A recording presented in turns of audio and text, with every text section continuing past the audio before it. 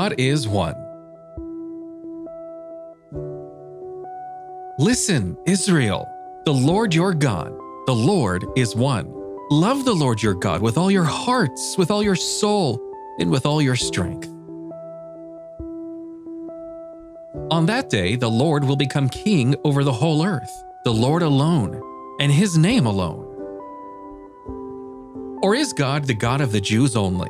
Is he not the God of the Gentiles too? Yes, of Gentiles too, since there is one God who will justify the circumcised by faith and the uncircumcised through faith. For even if there are so-called gods, whether in heaven or on earth, as there are many gods or many lords, yet for us there is one God, the Father.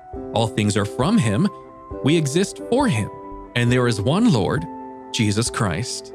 All things are through him, and we exist through him. There is one body and one Spirit, just as you were called to one hope at your calling.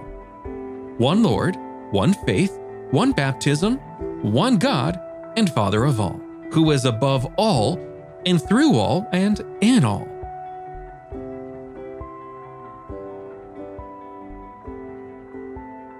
One Minute with the Bible is brought to you by the Christian Standard Bible.